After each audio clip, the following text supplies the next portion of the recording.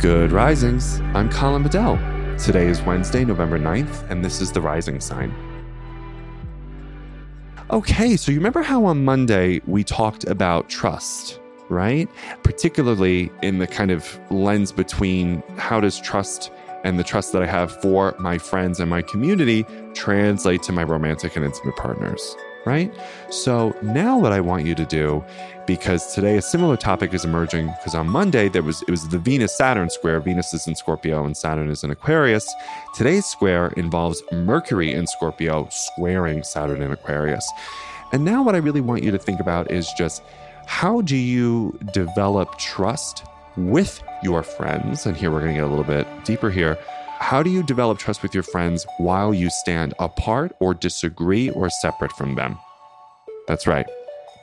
Because what I've come to understand, having researched belonging, right, through the work of Dr. Brené Brown and her book, Braving the Wilderness, is that, and this is something I really experienced viscerally ever since the pandemic started, the friends that have encouraged me to stand separate and to kind of even have to declare some distance because of whatever decisions I'm making or moving or whatever, the friends that support a healthy sense of separation are the friends that I can trust.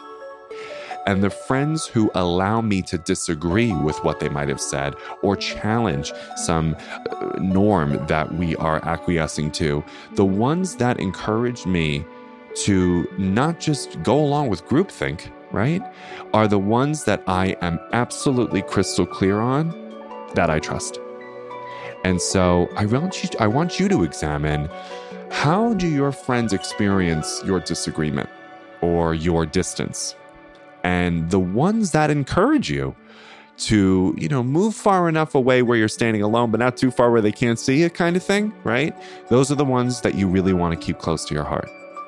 Because the hardest, honestly, the most debilitating friendships were the ones where it was too enmeshed, it was too codependent, and they took it so personally if I disagreed or just had a little bit of distance for whatever reason.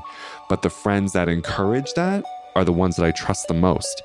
And we really honestly understand connection so beautifully, although sometimes uncomfortably, when we are standing alone and separated and differentiated from others. That's really when we start to understand, oh, this one's a ride or die, right?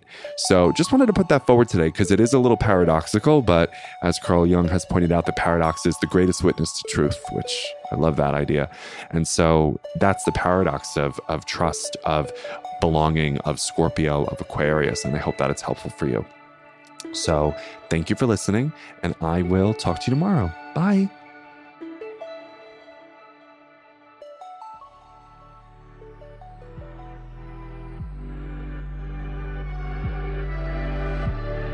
So I'm Colin, and you can find me at Queer Cosmos. Thank you so much for listening to Good Risings. If you enjoyed this podcast, please let us know by leaving a review, because we love hearing from you. Have a great Monday, everyone. Bye.